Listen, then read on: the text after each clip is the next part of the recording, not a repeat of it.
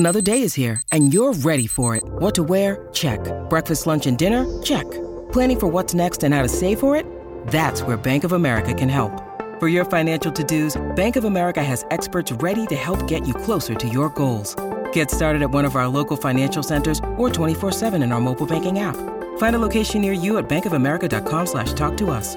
What would you like the power to do?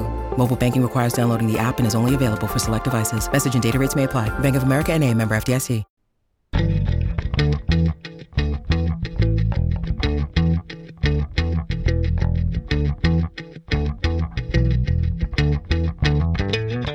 You're listening to All the Books, a weekly show of recommendations and enthusiasm regarding the week's new book releases. This is episode 373, and today we are talking about books being released on August 2nd, 2022, and more. I'm Liberty Hardy, here with Danica Ellis, and we're coming to you from BookRiot.com. Danica, hello! Hello! How's it going? I mean more than we already talked about before we started recording. Yeah, we ended up just chatting for 20 minutes. Yeah, we had a lot of solid complaints to make about not work, but bureaucracy and trying to get by.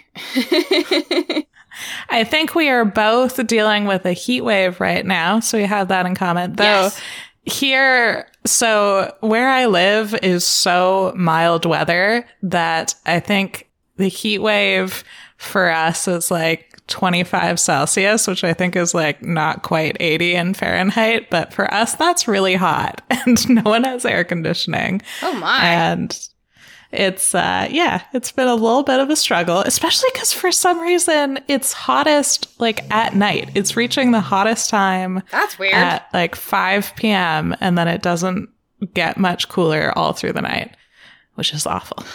Yeah, we've had some hot nights here. We actually bought a little inflatable pool after 9 summers of being it's so hot. We bought a little inflatable pool, which is 5 by 8, I think. And first of all, I bought it and it was you need to blow this up with, an air pump or, something. And I was no, I don't. So when it arrived, I blew it up on my own. I donated almost all my allotted breath for the day. It took me almost an hour to blow this pool up. Ooh. I should have used an air pump, but I don't have one, so, But it got done, and we filled it, and it's pretty exciting. Because when you're hot, you just sit in it, and it helps immediately. Yeah. My husband was kind of, at first, thinking, do I need this? Do we want this? And I was it's going to be great. And he's now 100% on board. You're hot, you go sit in it, it's cool, you get out, you get hot again, you go sit in it, it's cool, it's great. Yeah. I also have set up several elaborate things because it's only 1.5 foot of water in the pool, but I'm terribly afraid of a chipmunk falling in or something and, getting tired and drowning. So I've set up all these elaborate things that we put in the pool when we get out so that if that were to happen, a little animal could just float over to that and stay there until we let them out. Last year, during the heat dome, the city sold out of air conditioners, it sold out of fans, and it sold out of kiddie pools. But we did manage to find, in the pet section, there was a dog pool. So we got that. And honestly, it's pretty great because you don't have to blow it up. It has hard sides. You just kind of unfold it. Yeah, and I've definitely been hanging out in that. Oddly, the dogs will not go near it. Interesting. They just think it's a bath and they hate baths. So they just That makes sense. I can see that. No matter how hot it is, they will not come near that. I mean, I love swimming. This is not something that you would be able to swim in unless you were a baby, but it does the job. It's hard for me because I don't swim in the ocean, which is about 2 minutes down the road from me. So I'm I wish I could go swimming, but I don't swim in the ocean. So this is my first step, I'm just going to submerge myself in the pool and cool off. I did finally go swimming for the first time in, I think, 8 years.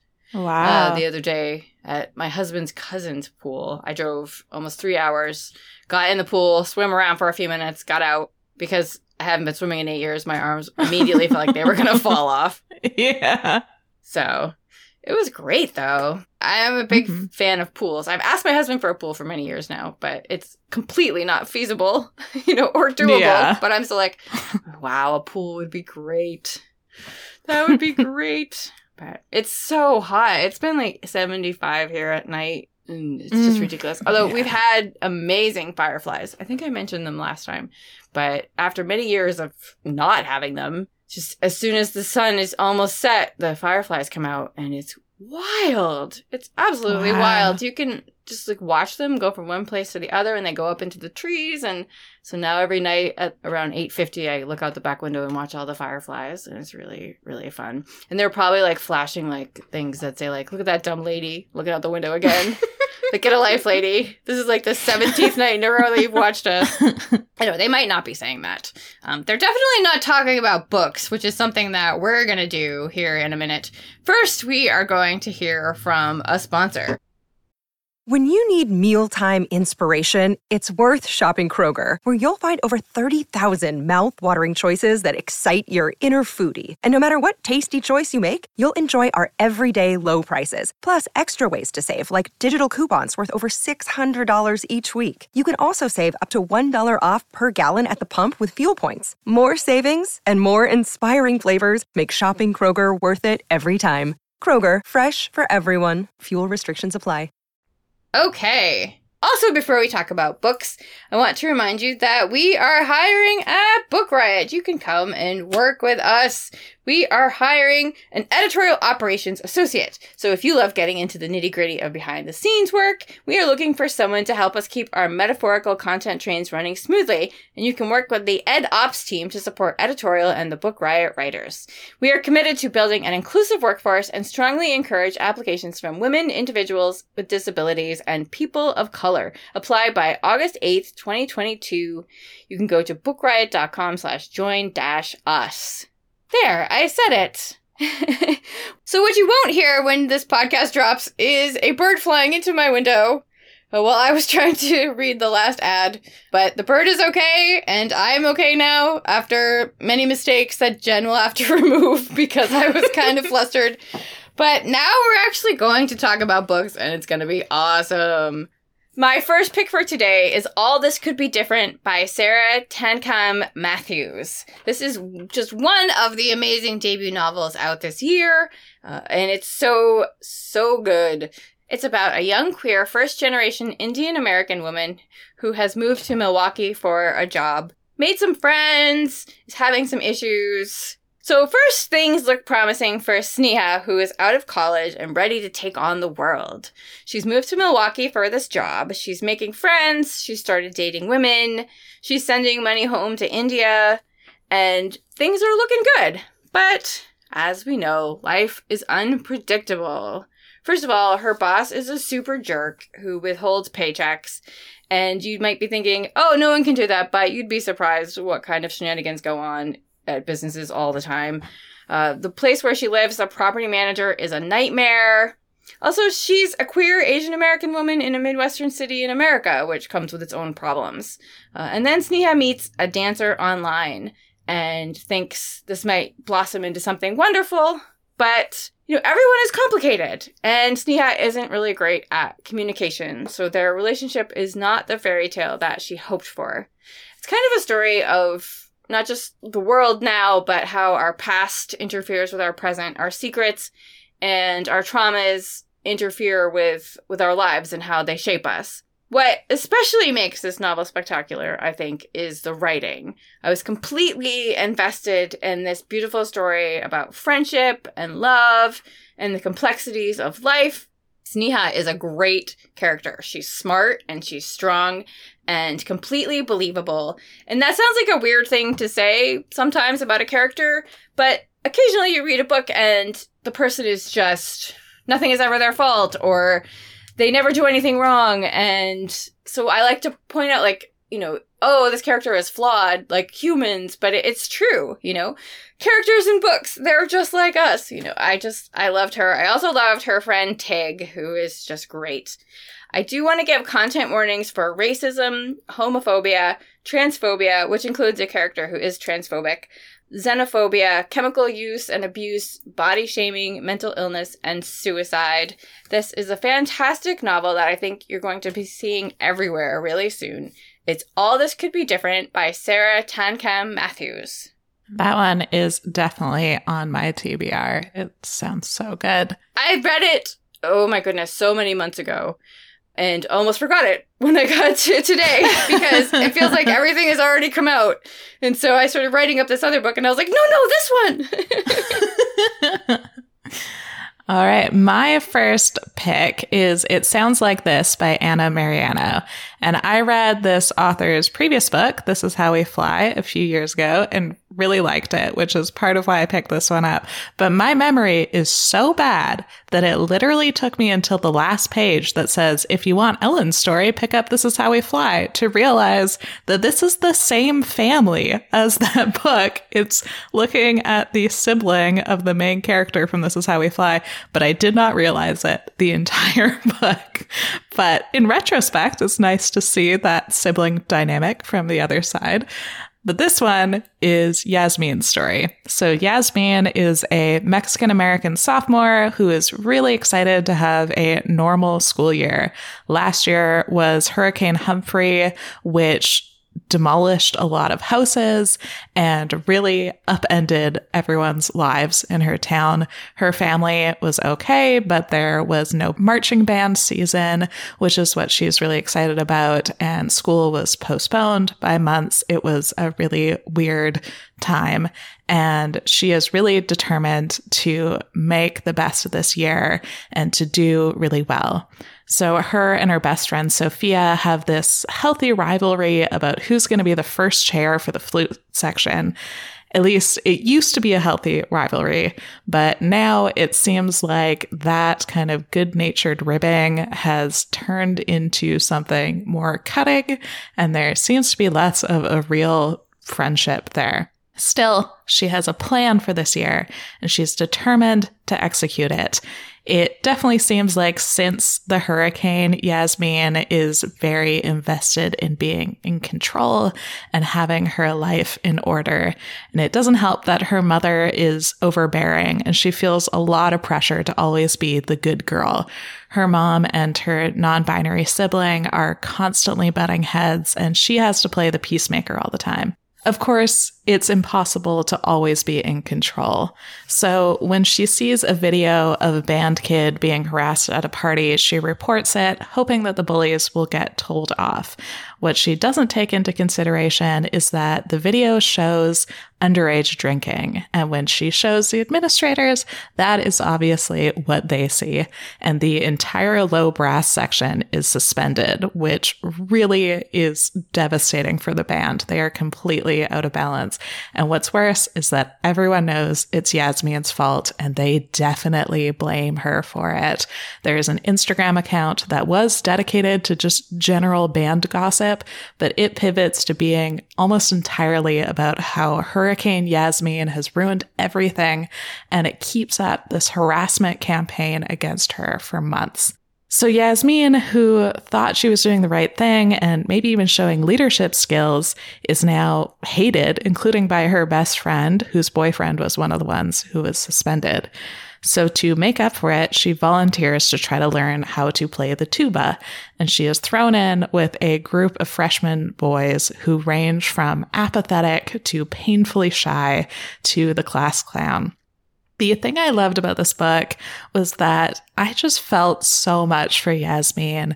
I think young women are so often expected to be the good girl who always does what's expected of them, always achieves excellence, and always takes care of everyone else before themselves. There's no room for her to be angry or make a mistake or express any of the messy emotions she's feeling. She feels like she has to earn every relationship in her life and that she's just one misstep from losing everything. She is in a pressure cooker, just pushing down on all of that, and it is bound to explode out. Like This Is How We Fly, this is a book that is packed with queer side characters and also has a questioning main character. So not only does Yasmin have a non-binary sibling, but lots of the marching band students are queer, which really isn't a huge surprise. So a love interest is on the ace-aro spectrum. 2 girls are dating, 2 guys are dating in the band. There's a trans guy, low brass, and more. And Yasmin, as I said, is questioning and may also be on the ace-aro spectrum, but she doesn't really come to a definitive conclusion about that. She is really confused by other people's experiences with crushes and sexuality, queer or straight. And when that character talks about his ace and aro experience, she definitely seems to connect with some of that. This isn't a fast-paced book. It follows Yasmin through her year in band and focuses on the emotions and relationships. Apparently, it's a very loose Snow White retelling, with the low brass boys being the 7 dwarves, which is a fun Easter egg, but it's not a direct retelling at all. I was really invested in Yasmin's story, and I got so outraged on her behalf, especially at the constant harassment and insults she was getting on social media, but also when it came to her relationship with her mother and her best friend. I've definitely reached the point with YA where I feel less like I relate to the main character and more that I feel protective of them. But if you like the idea of a marching band YA novel, I definitely recommend this one. And that's It Sounds Like This by Anna Mariano. I think that's a really good point to make because we always change as we grow and as readers we change. And that's, something that I've noticed a lot lately as an older woman. I don't have children, but even just reading about kids in books has changed for me since, I was in my early 20s to, in my 40s. Yeah. Like, for instance, a great example would be like The Secret History. I read that book when I was first 16 and I read it every year. And for many years, I was like, this sounds rad. And when I get out of school and get out of this stupid town, like I'm going to go cause problems and be wild and it's going to be awesome. And like, this is so awesome. Everything that's happening in here. And now I read it every year and I'm like, where are these kids' parents? Like, why isn't anyone paying attention to what they're doing? This is terrible. That's a horrible thing that you've done, And I feel that way. Like, I feel very maternal towards a lot of characters now, whereas I didn't used to. Yeah, me too. I actually feel that way. It's really funny. I feel that way, like, about basketball players, too, when I'm watching the NBA. I'm like, good job, buddy. Way to go, kid, Because I am old enough to be the mothers of all the people, pretty much all the people playing basketball. Maybe except LeBron James. Yeah. But anyway, my next pick for today is The Wild Hunt by Emma Seckel, which is out in paperback. It's a paperback original out from Tin House, one of my favorite small publishers. Automatic read, always. Tin House, love them. This one is set on an island off the coast of Scotland shortly after World War II.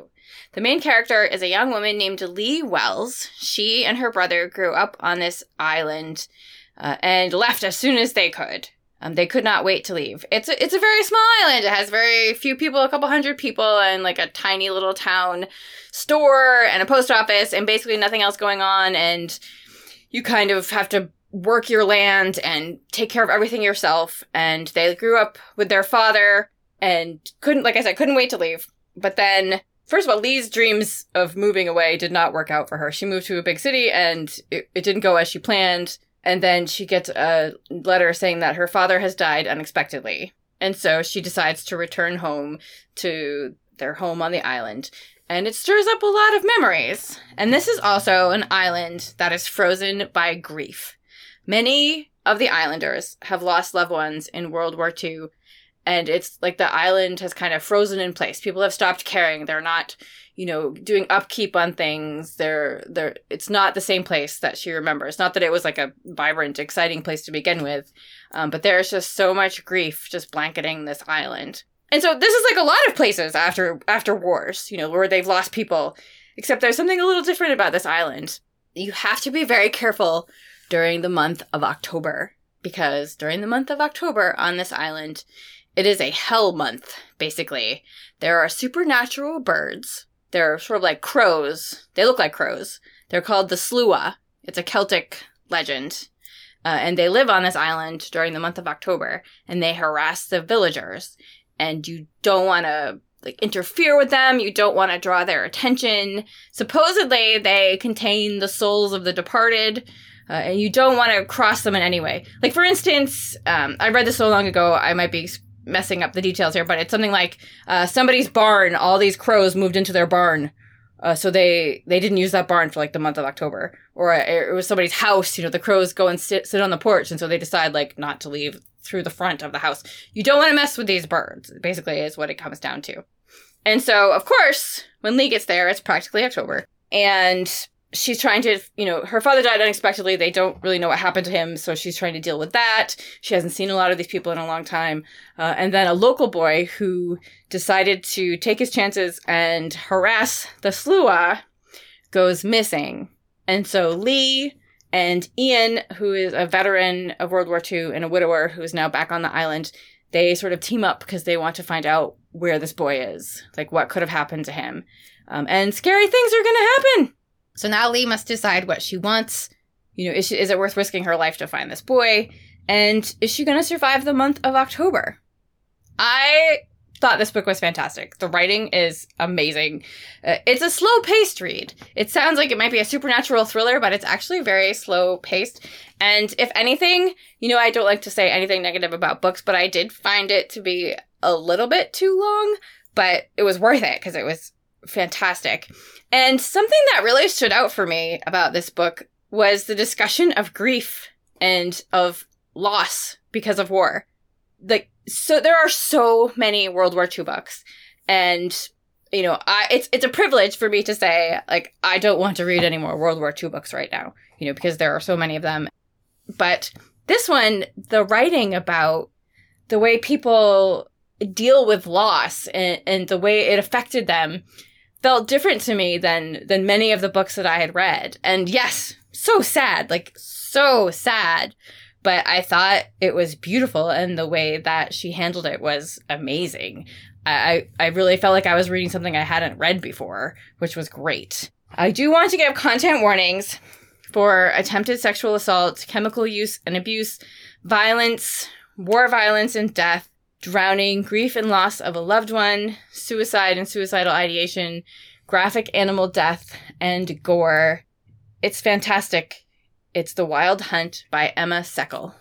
I feel like my next pick has connections to that one. They're both kind of creepy wilderness animal books. Yeah. One thing I didn't mention that I love about this, sorry to jump all over your title, go ahead. I didn't mention is that I too would live in a place where I had to just tiptoe around animals all the time. I'd be like, that's okay. Murderous bird people things. I'm fine. I will follow your lead. Yeah, that's fine. So my pick is The Honeys by Ryan LaSala.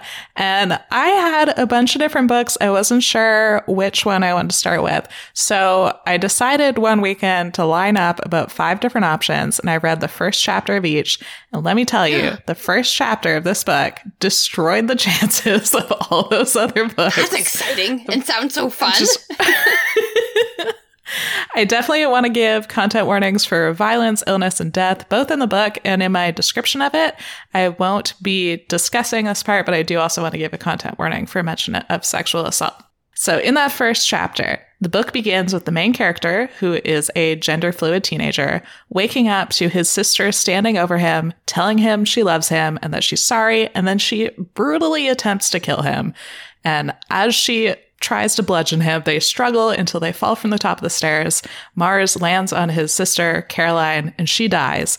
And that is, I have to emphasize, the first chapter. It is the first 4 pages of this book. And I had to keep reading just to see if it was a dream sequence or something. But no, Caroline's funeral is afterwards. This definitely starts with a bang. So Caroline is diagnosed post-mortem with a brain tumor, and their well-to-do family covers up the details of her death. So no one else really knows that aspect of her death. They just think that it was a medical thing, just a brain tumor. So only Mars and his parents know that she tried to kill him, or that he was involved in her death at all. So Mars, understandably, cannot wrap his head around the circumstances of her death. She spent most of her time and energy involved in the prestigious summer camp she attended, which is the Aspen Conservancy Summer Academy. and Mars is convinced that what happened to Caroline can't be simply explained with a brain tumor. At the very least, he wants to better understand what was going on with her in her final months of life. Once very close, they had grown distant in recent years, in part because of the camp. Mars once attended it too, but something happened, and that something kept him from ever returning, and it made him resent his sister's dedication to it. Still, he decides to return in order to uncover clues about Caroline's life leading up to this attempt to kill him.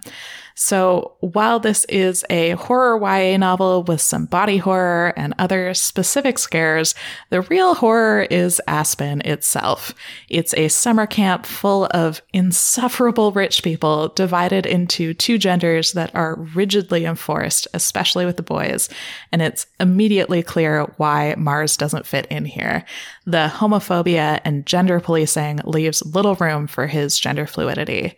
Mars is immediately alienated from his male peers, and although he finds moments of camaraderie, they always end up shattered by misogyny and toxic masculinity. One of the boys, Tyler, is gay, and the other Aspen boys expect them to be friends because of that, and instead Tyler resents him because he has found a way to fit in and assimilate, and Mars's refusal to do so endangers him.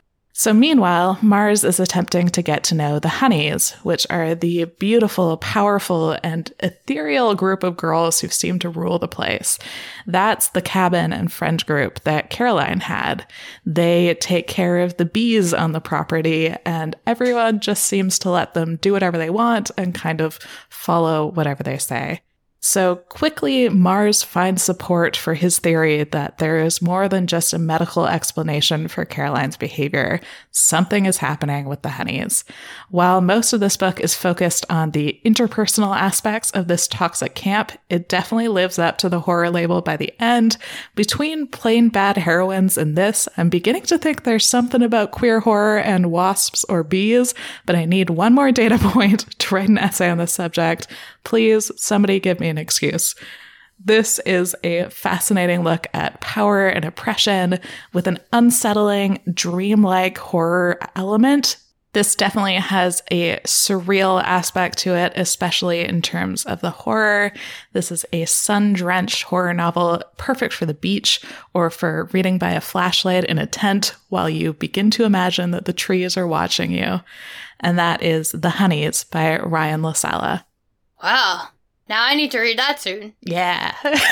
And also now I want to play the first chapter game. Yeah, it's fun. I already have several books going at once, but maybe just read the first. Sometimes I like to read like one chapter, then, go through like 3 books and then read the next chapter and go through 3 books and finish books that way. So those are books that we have read and loved. And now we are going to talk about a few more of today's releases in hardcover and paperback that we are excited about but haven't necessarily read. I am going to start with Shudder by Ramona Emerson, which was on my radar a tiny bit, but Jamie from Book Riot read it and loved it, and it has bumped it up because I read the description and I realized it has one of my favorite tropes in which people can see ghosts who ask them to help them solve crimes, and I really like books like that. This one is set in New Mexico's Navajo Nation and is about a forensic photographer named Rita who works for the Albuquerque police force. She uses her photography skills to crack many cases, but what the police don't know is that, in fact, she can see the ghosts of the deceased at the crime scenes who, I'm guessing, clue her into what happened to them if they know. And then she gets called to a crime scene or a scene of death on a highway overpass that the police are ruling a suicide. And when Rita gets there, the ghost of the deceased tells her she was actually murdered and wants Rita to help her get revenge, which sounds awesome. So I'm very excited about this one. It is called Shudder, and it is by Ramona Emerson. And now we are going to hear from another sponsor. Okay. Danica, have you ever given any thought to how you would feel if you could see ghosts? Have I given any thought? I guess it would depend on the ghosts. Yeah. Yeah, I think the same. Yeah. I think if they were just kind of hanging out, it would be fine. If they're violent, then it would be horrible. Yeah. They're just like people that way, I guess. Yeah. I've been watching that show Ghosts, on ABC or CBS or whatever it is, and then I watched all the British episodes of the original, which was even better. And so I've been thinking a lot about ghosts lately. Like, like in the show, they're like, hey, don't follow us into the shower and don't come into our bedroom. But, I mean, if you can't see them, how do you really know? I don't know. Maybe we should just always pretend like there are ghosts everywhere who can see us all the time. And now I'm making myself totally paranoid. Oh, they're my favorite. I think my favorite line, I'm just going off on a tangent like I do. I think my very favorite line in any television show ever was that Kristen Ritter, James Van Der Beek show, something about the bee in apartment, whatever. I can't remember what it's called. But he asked his friend what he's thinking, and he's like, I was thinking that ghosts know all my passwords. I was like, that's awesome. That's my favorite thing. Because of course they do. All right, I'll stop now. Okay. I'm going to sit on my hands and behave. Okay, my next book I want to talk about is The Book Eaters by Sun Yi Dean, and I was really hoping I would finish this book before recording, but I'm about 2/3 of the way through. This story is difficult to categorize. It's kind of part fantasy, part fairy tale, part horror novel. So Devon is a book eater. She has superhuman strength. She doesn't feel the cold. She doesn't need to eat food. And she absorbs information from books by eating them. She is also incapable of writing. She is part of a network of reclusive book eater families, each with their own patriarch and strict set of traditions. Once she was a princess fed on a diet of fairy tales. As a book eater girl, she was highly valued, though she was also very carefully controlled. Girls are becoming increasingly rare among book eaters, so each book eater capable of giving birth is married off to 2 successive families, leaving a child with each of them. Except that Devon didn't follow the rules of her family, and now she is on the run with her mind-eater son. So instead of being born with a craving for ink, Kai craves human minds. As with everything, the family has a process for when this happens. Adult mind-eaters are called dragons, and they're controlled by the knights, who are a group of book-eater men who keep their dragons under tight control. A drug called redemption will stop dragons from requiring to feed on minds, but it can't stop the hunger, so they're still considered really dangerous. Knights keep dragons from feeding on book eater or human minds, and they also wield them as weapons, enforcing the marriages and transfer of children. Growing up to be a dragon was a bleak enough future for Kai, and then redemption ran out. The family making that drug took off, taking their secret process of developing it with them.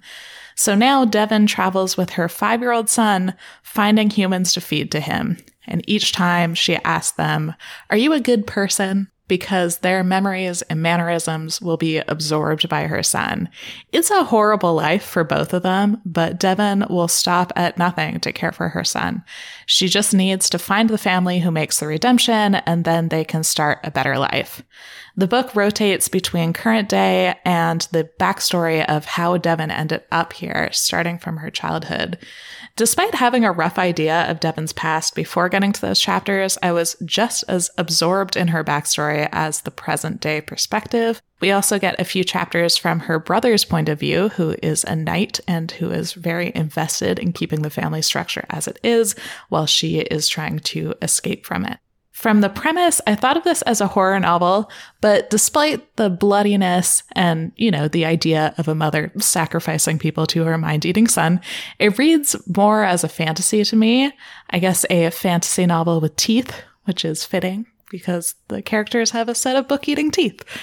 It is a fascinating look into the horrors we can do for love, especially maternal love. At several points, Devon reiterates this idea that love isn't necessarily a good thing. Her love for her son has left a trail of bodies in its wake. And to be clear, Kai isn't just a monster. He is a sweet, intelligent boy who doesn't want to feed on people, but it's the only way for him to stay alive at this point. Despite her love for him, though, Devon knows that her life would be better without him. Perhaps the world would be too. She's daydreamed about his death, even while stopping at nothing to keep him alive. And maybe that's the horror aspect more than the deaths. There's also a sapphic main character and a minor romantic subplot with another woman. I obviously want to give content warnings for body horror, gore, violence, domestic abuse, and violence against children. I know a lot of people can't pick up books where bad things happen to children, so I want to especially flag that. I am really enjoying this thought-provoking, unsettling read, and I can't wait to get back to it. And that is The Book Eaters by Sun-Yi Dean. Well, now I want to read that next. You got it. It's so good. There's so many books out now or coming out, including one that I'm going to talk about in paperbacks that are like the book club, the book group, the book readers, the people in the bookshop. So I was just like, oh, the book eaters. It's going to be like this nice little cozy. No.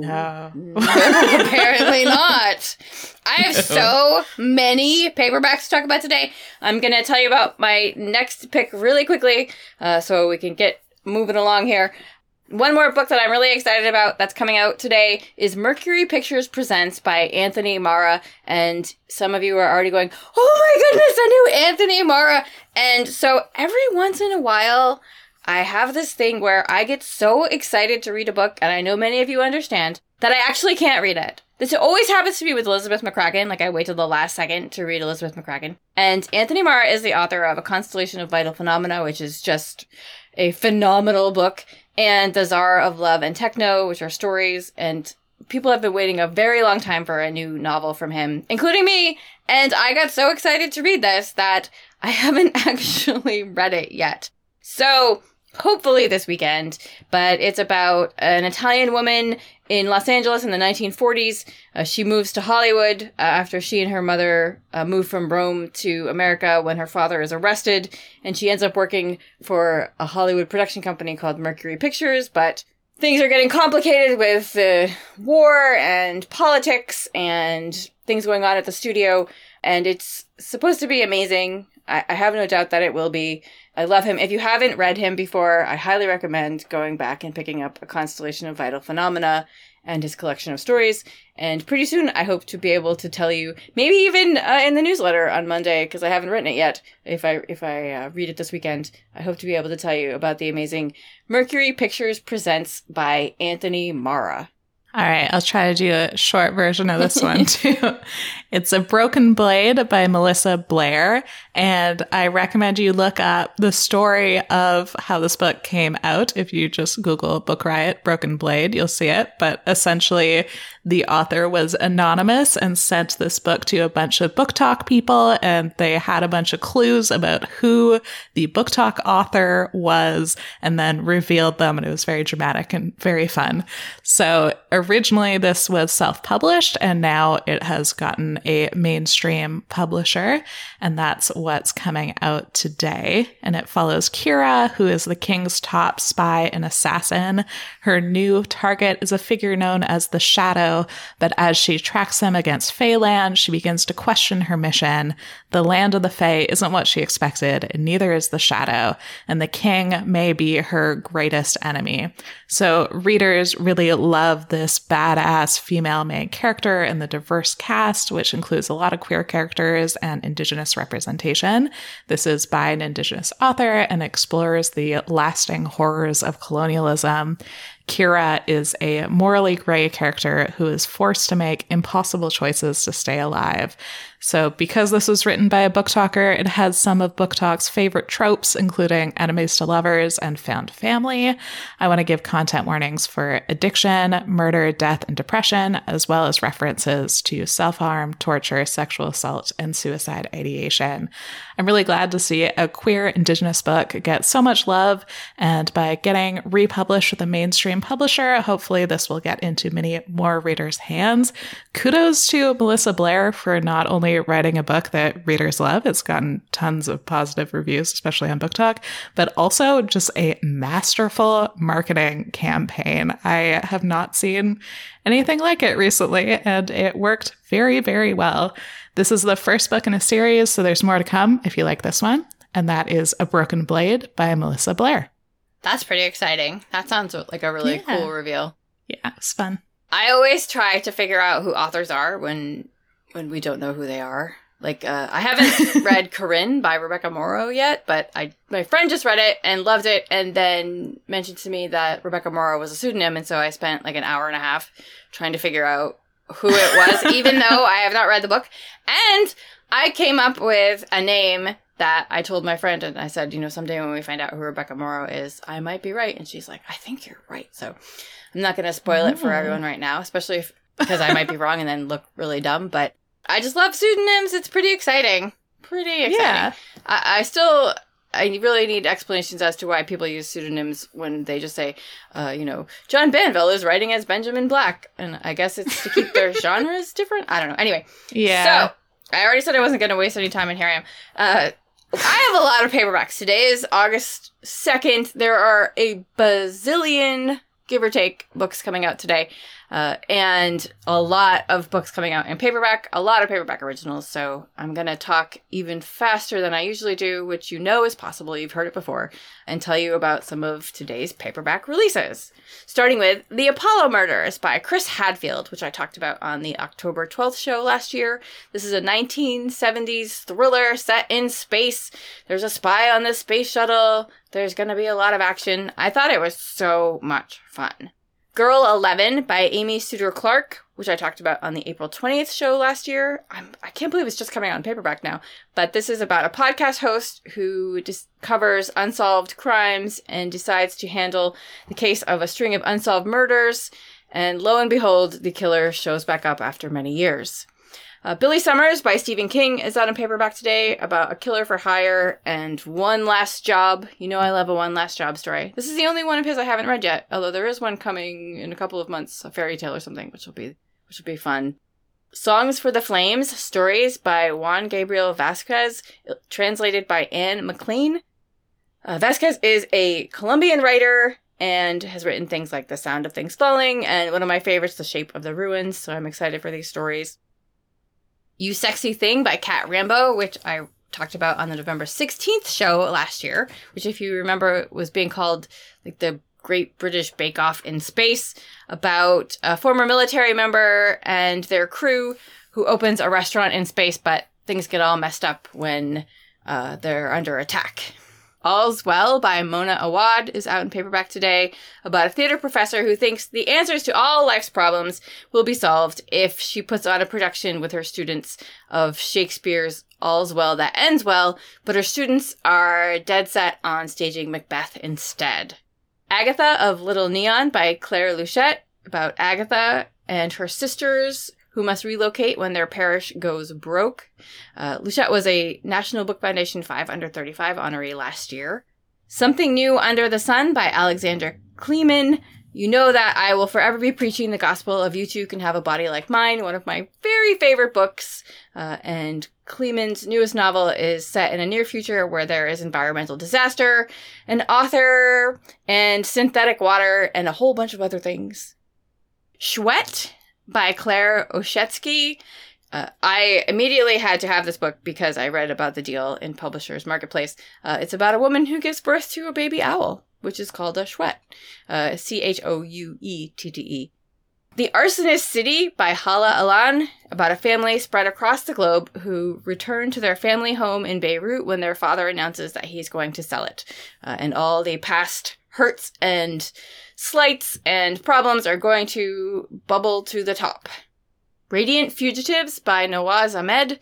This was a finalist for the 2022 PEN Faulkner Award for Fiction, about a pregnant Muslim Indian lesbian living in San Francisco who receives a visit from her estranged mother and sister. And again, old hurts and secrets are going to bubble to the top.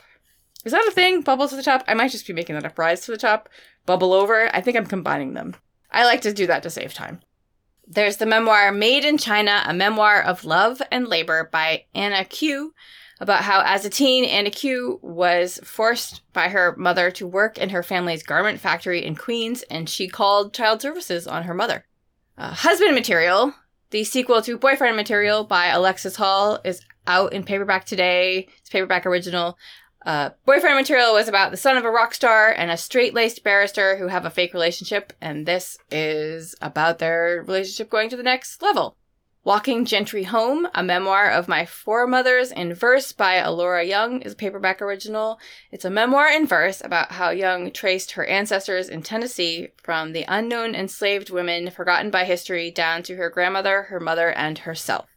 The Hookup Plan by Farah Roshan, about a pediatric surgeon who has a great one-night stand only to discover that the guy she hooked up with is in town to decide the fate of her hospital where she works. Fault Tolerance by Valerie Valdez, a paperback original. This is the third in the Chilling Effect series. We talked about the first one on the show when it came out, Chilling Effect, about Captain Eva Innocente and her crew, which includes psychic cats, which I still think about them all the time because the cats on the ship brainwash people into opening the crates and letting them out all the time, and I'm pretty sure my cats can do that same thing. They seem to have some kind of sway over me.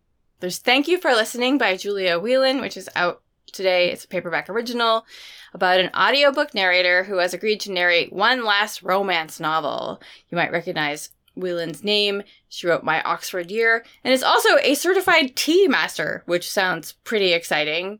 I would just like to be able to make tea and get it successfully from the kitchen to my desk without spilling it. So maybe that is what they mean by tea master. I don't know. And last but not least, Ben and Beatrice by Catalina Gamarra, a paperback original out today, which is a retelling of Shakespeare's Much Ado About Nothing. Beatrice is a queer biracial woman who finds herself, quote, precisely where she doesn't want to be, spending a week at the ridiculous Cape Cod mansion of stupid hot playboy Ben Montgomery. And that is what I have for you in paperback today. Lots of great stuff. So many to choose from. And so, those are books and books and books and books and books. Danica, what are you going to read next? When I heard Thank You for Listening, it reminded me on Twitter, someone said that someone should make an audiobook mystery about audiobook narrators getting targeted, and that it just switches narrators like 7 times as the narrators keep getting killed off. That's so dark. Which I love sounds amazing. But what I'm going to read next is Coming Back by Jessie Zabarski, which is a sapphic graphic novel. It's a fantasy, and it just seems very cozy. And I just want to pick up something really nice and cozy, especially after finishing Book Eaters. I think I'll pivot a little bit. And what are you going to read next?